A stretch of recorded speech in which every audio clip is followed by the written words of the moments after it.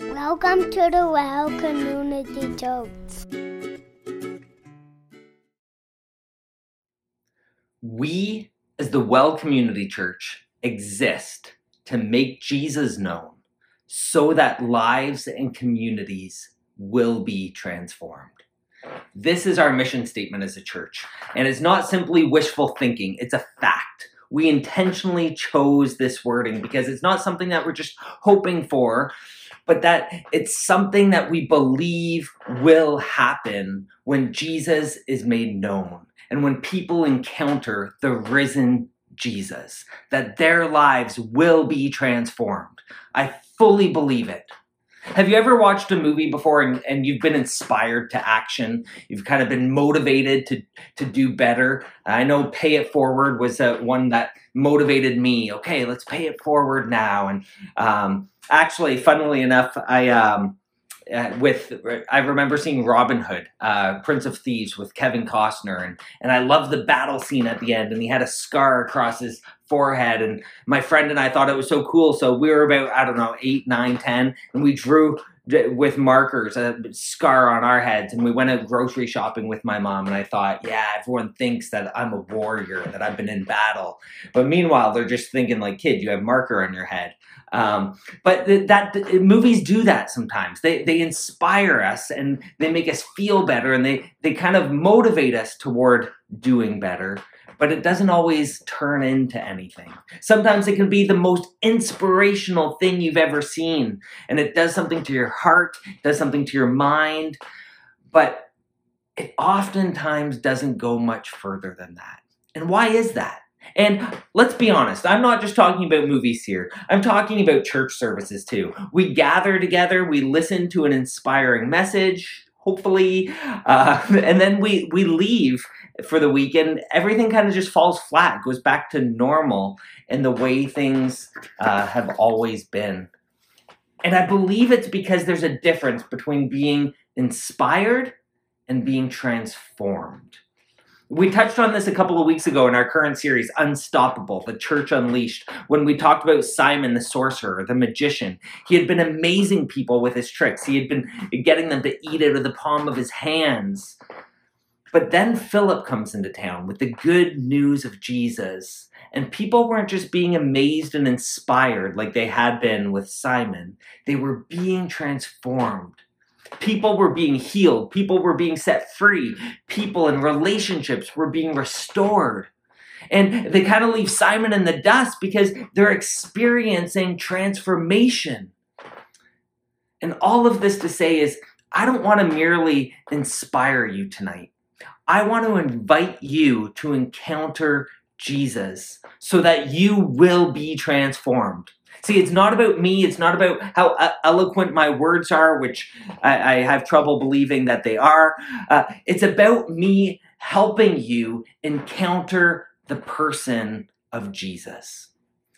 So whatever it is you're carrying, whatever it is you're facing or you're struggling with, it's so that you won't be white-knuckling it and trying to do better on your own and trying to be a better person and strive to do more, but that you'll simply surrender it and be transformed by the amazing love of Jesus. So if you have your Bibles with me, turn to Acts chapter 9. We're going to be looking at a pretty remarkable story of a transformational encounter with Jesus. We've been introduced to this character named Saul for a couple chapters now, and he's out to get Jesus followers. He is on the prowl. And if you need a Bible, check out for a digital one, bible.com/app. And that will download it for your specific device. If you want a physical copy, let me know, DM me, email me, call me, whatever. I would love to drop one off if you're in the local Binbrook area. And I know I've said this before, but the reason I'm a strong believer in getting you to open your Bible with me, even though you're like, you put it on the screen for me, but by opening your Bible, it just gets you in the habit of opening it together now to learn where things are, learn how to read it, learn how to mark it up, so that you can continue to do so throughout the remainder of the week.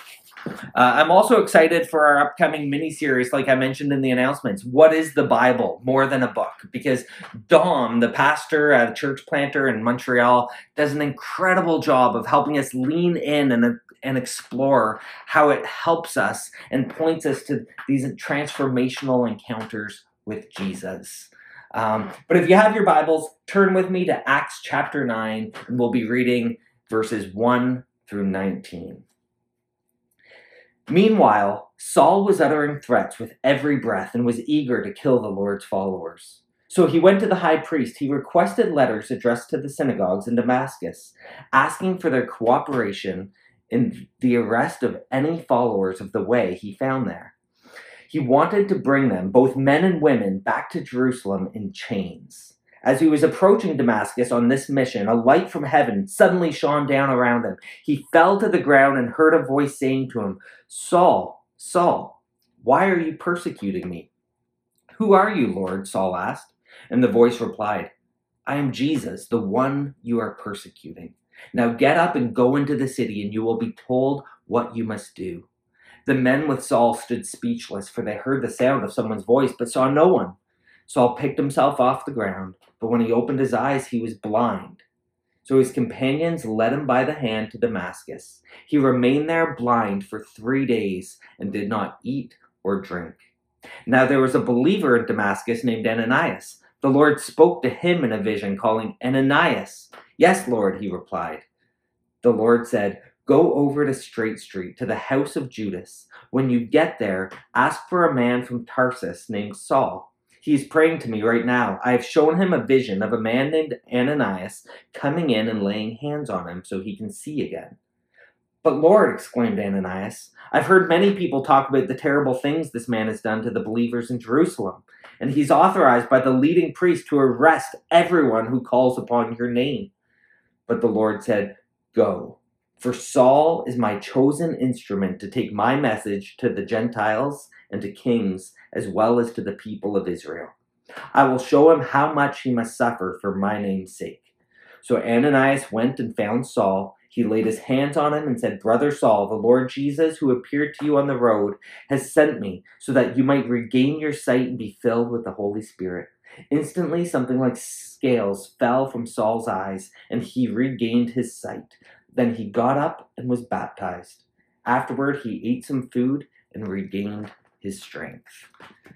What I love about this story is that there's actually two stories within this one story. There's two visions within one vision. It's kind of like Inception. But the beauty of it is that it's not this cookie cutter experience where this one size fits all type thing where this is how God's going to transform you.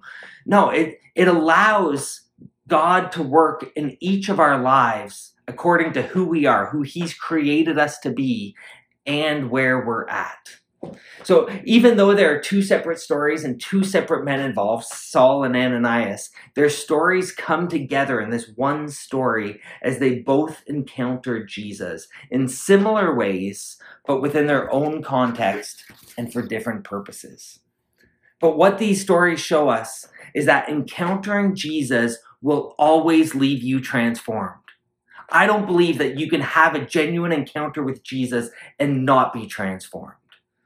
So we have to ask, how do we experience and encounter this kind of transformation?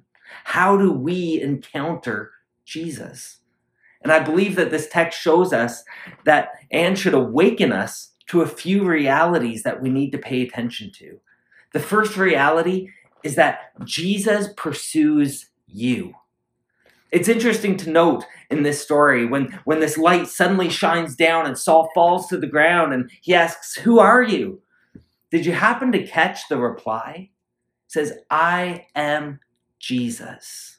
And this is big because let's remember that Saul is persecuting Jesus followers, people of the way, and he's doing that out of his sense of duty or obligation to God. So if it was just Yahweh or God, then it might not have the same impact for Saul. But when he says, "Who are you?" and he says, "Jesus," This is huge. So it's not simply the fact that he had an encounter with God in a general sense, but more specifically, he encountered the risen Jesus, the guy who they had killed.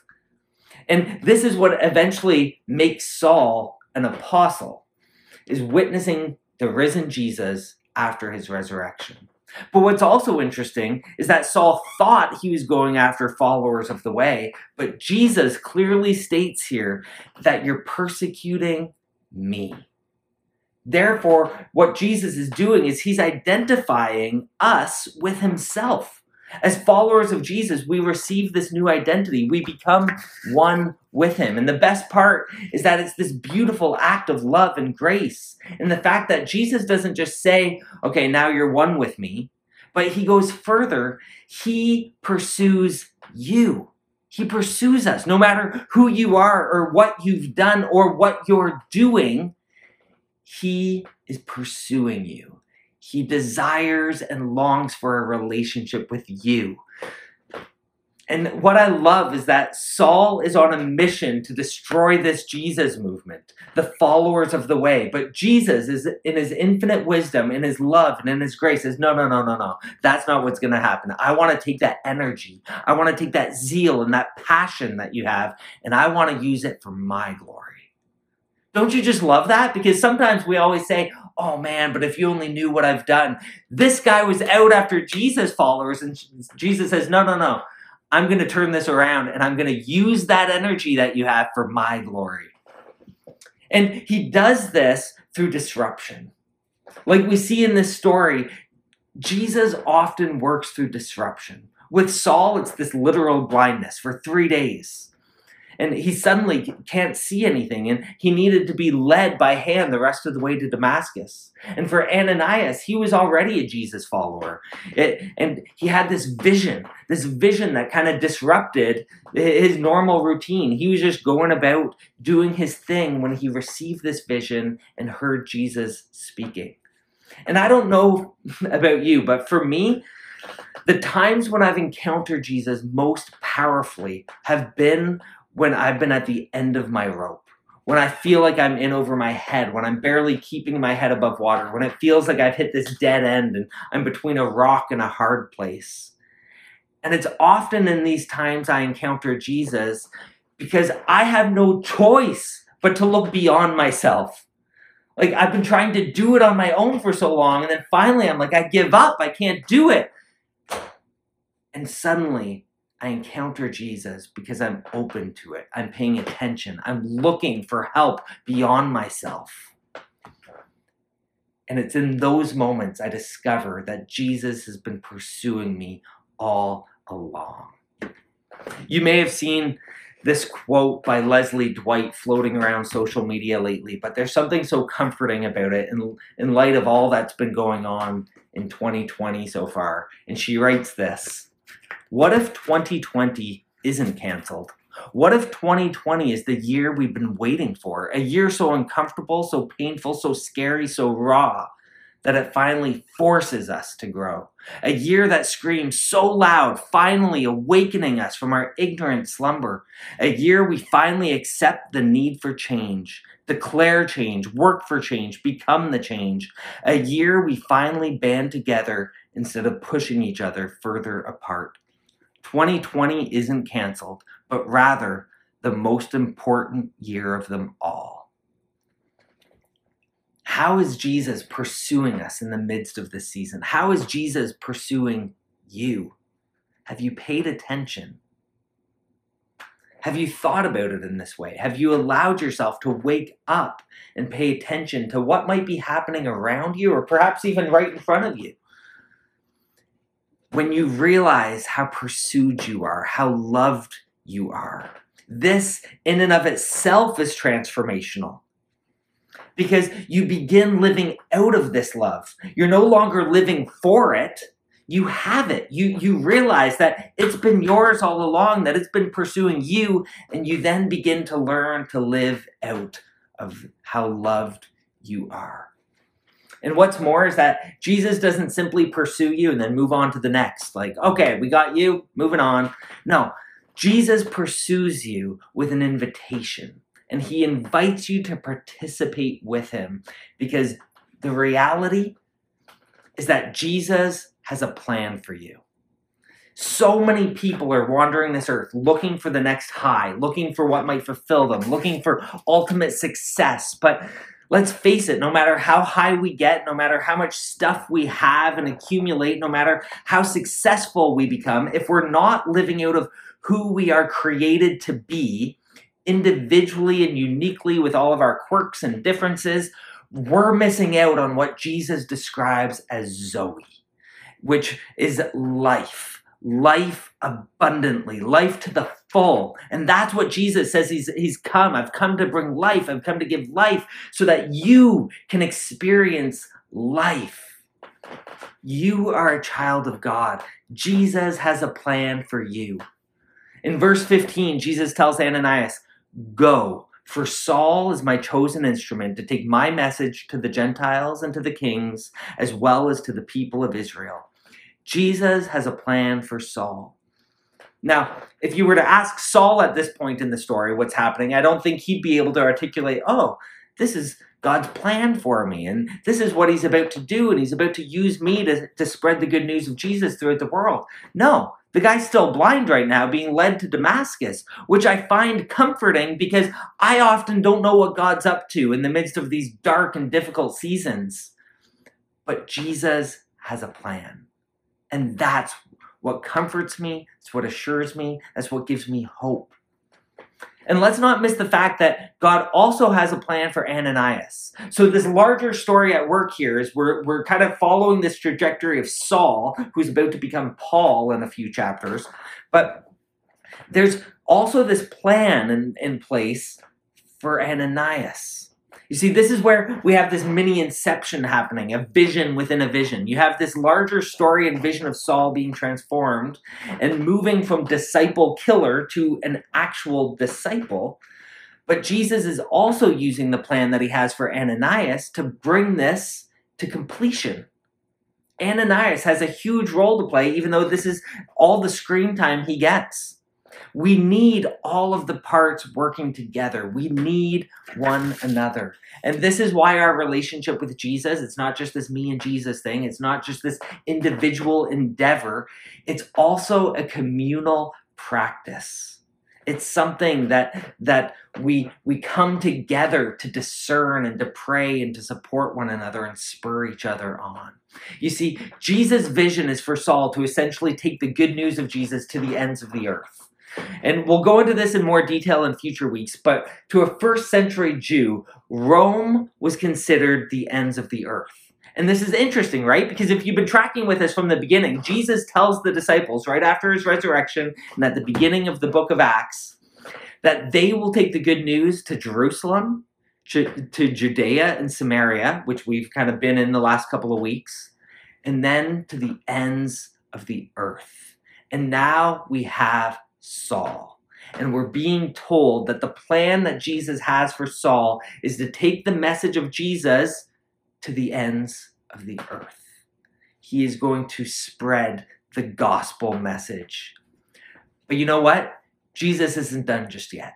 If he was, he'd be back. No, Jesus is continuing to pursue us. He's continuing to pursue you, and he invites you to participate in bringing his kingdom and his rule here on earth, and to continue to take it literally to the ends of the earth. Which is why I love that we're part of a denomination that cares so much and so well for what's happening around the world. Our denomination, the Christian and Missionary Alliance, sends people to live on mission as international workers among the least reached people groups around the world. Why? To make Jesus known, to spread the good news of Jesus. And here at the Well, we get to play a small role in that. We get to support them when we give to the Global Advance Fund.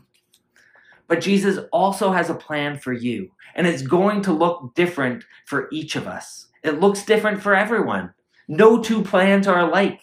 Jesus might want you to play a similar role to that of Saul, or he may be asking you to participate in a similar role to that of Ananias. But essentially, he has a vision and a plan for you, which he himself will reveal to you. but are you paying attention to this reality? I think that's what's at stake here. Are we paying attention? Because God does have a plan, but so many of us walk around saying, what on earth am I here for? Have we paid attention to Jesus? But here's another thing you have to remember. It's not about you. It's about Jesus in you. It's about Jesus working through you. Just like it's not about Saul, but it's about Jesus in Saul and working through him. It's not about Ananias. It's about Jesus in Ananias and the plan that Jesus has for him. It's not to bring Saul and Ananias glory. It's to bring God glory. And if we go back to the very beginning, when God made a covenant with Abraham, we see that God didn't promise an easy life. He didn't promise health and wealth. No, God promises to bless the world through his people. That's through you and I. Jesus' plan for you is to bless the world through you. How amazing is that? To move from this, what on earth am I here for, to I get to bring God's glory and bless the world through me. That's pretty remarkable. Your job is to pay attention and to recognize that Jesus does have a plan for you, and then to be faithful. Where has Jesus been calling you to be faithful? Because here's the third reality. Jesus will provide for you. This is the reality where the rubber hits the road. If we recognize and we're paying attention to Jesus' pursuit of us, if we believe that he has a plan for us, then this is the reality that really makes us ask, do I trust it? Do I really trust that Jesus is pursuing me? Do I really trust that Jesus has a plan for me? And if so, do I fully trust that Jesus is going to provide? It can be scary. For Saul, he was originally told to get up and go into the city, and you'll be told what to do. And let's be honest, he didn't have too much of a choice, because at this point, he's blind. He's just being led into the city. And I'm sure there's fear within that. But then for Ananias, he's told to go over to the house and to ask for Saul from Tarsus. And immediately Ananias knew, this is the guy who's out to get us. This is the guy who killed Stephen. I know the story. I've heard about it. So he responds, but Lord. And how true is that? Like, I love this story, because how often is that our first reaction? Like, God says, okay, I want you to do this. Whoa. God, come on. This is a little crazy, right? And Ananias is kind of saying, like, you're wanting me, a disciple, to go knock on the door of this house where there's a disciple killer? I don't know if that makes much sense. But God tells him, go. So Ananias went and he found Saul. And this act of going was Ananias putting his trust in Jesus. It's this demonstrable step where he's saying, okay, I believe that Jesus has this plan for me and that he will provide for me. This was an act of believing that Jesus provides. He didn't have all the answers, but he believed that Jesus would provide for him. Do you trust that Jesus will provide for you? Do you believe that he knows best? I have to share this story. Several years ago, I was part of this outdoor club at Trinity Western University, and we went whitewater kayaking, and it was probably around March, so the snow that was coming down from the mountains was freezing cold. And I remember getting to this one point where the river narrowed, and we had to go down this type of chute, and at the bottom was this huge rock. So you kind of had like waterfall chute that we'd go down and just rock, and then the river kind of shot out to the right. So the instructor pulled us aside at the top, and he's giving us instructions to teach us how to navigate it so we wouldn't flip. This is an experienced instructor and guide. He's done this time and time again, so we all kind of go along with it. And here's his explanation. He says, when you go down the chute, you're going to want to lean with your shoulder into the rock, because you want to hit the rock with your shoulder, so then the water will go under your kayak and pop you out into the river. He said, but if you don't lean into the rock with your shoulder and you kind of turn away from it, what happens is you flip your kayak, and rather than the water getting underneath and pushing you out, it kind of overwhelms the kayak and it will have you flip upside down. So it sounded easy enough, okay? Go down the chute, hit with my shoulder. So I paddled over to the top and I started flying down this chute. And I just see this rock getting bigger and bigger and bigger and getting closer and closer. And I'm thinking, this guy's nuts. There's no way I'm leaning into this rock with my shoulder. And I thought, I am going to show him. I'm going to be the anomaly. I'm going to be the one person who makes it. So I lean away from the rock like, yeah, right. And as soon as I did, I felt the water come over the edge of my kayak, flip right upside down. So now I'm going down the river upside down in freezing cold water. And I share all of this with you because I believe this is how we often treat God. He tells us how to have life and life to the fullest. He shows us the way that we can follow so that we can live in peace and harmony. He knows what's best for us and what's not. But just like me and this rock that's coming at you, I feel like we start seeing our circumstances and life coming at us and we think, yeah, right. God's not in control. I need to be in control. I need to do this on my own. I need to take back the reins. I know what's best for me. But time and time again, we get flipped over and we sent down in the whitewash. And then we're wondering, why wasn't God there for me? And he's saying, I am, but you have to trust me. Jesus will provide for you, but do you trust him? That's the answer that only you can give. I love when Ananias finally gets to Saul. He lays his hands on him and he says, Brother Saul, brother. Suddenly Saul becomes part of the family.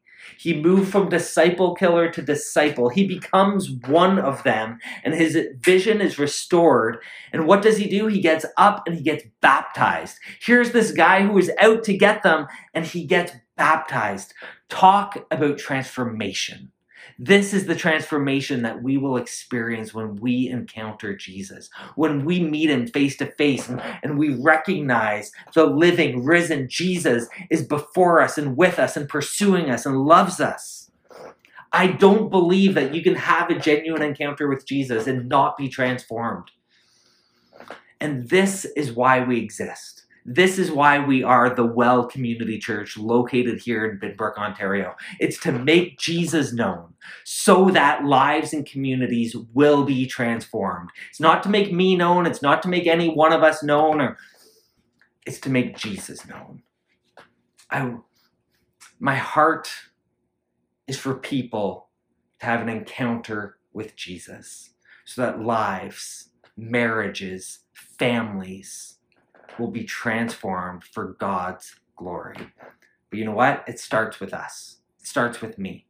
It begins with me. It begins with you. And it begins with us paying attention to Jesus pursuing us. It begins with us paying attention to the plan that he has for each of us.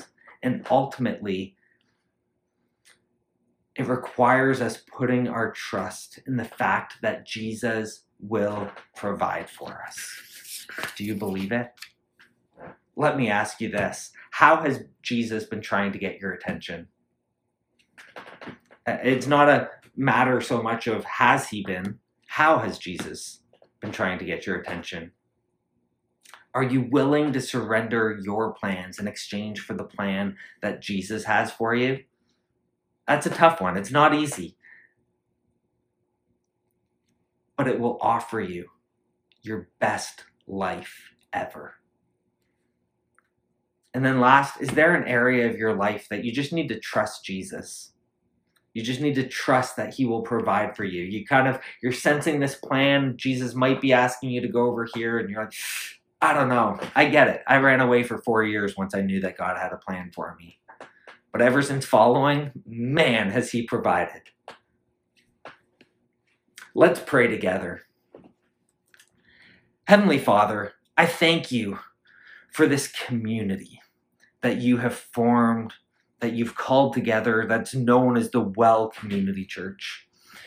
God, our desire is to make known the name and the transformative power of your Son, Jesus, so that lives and communities will be transformed for your glory. But God, I also know that it starts with us. It starts with me. So God, give me and give us the strength to respond to your leading. Thank you for pursuing us with your love, for inviting us to participate in your plan of blessing the world through us, and for providing for us every step of the way. If there's an area of your life right now that you need to quietly surrender and just give to God, take a moment to do this right now.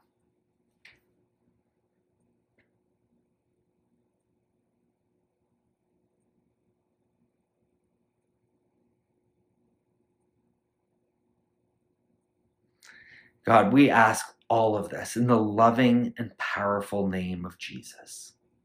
Amen.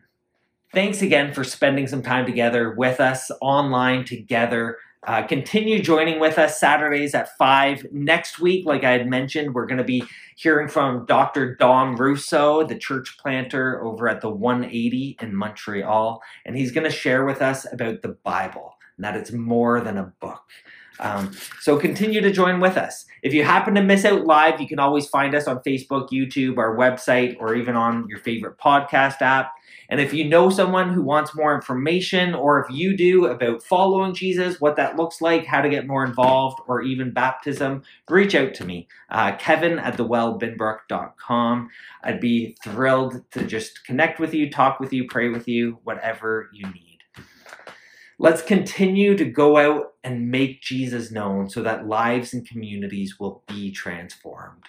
Have a great rest of your weekend, and may the grace and peace of Jesus be with you. Amen.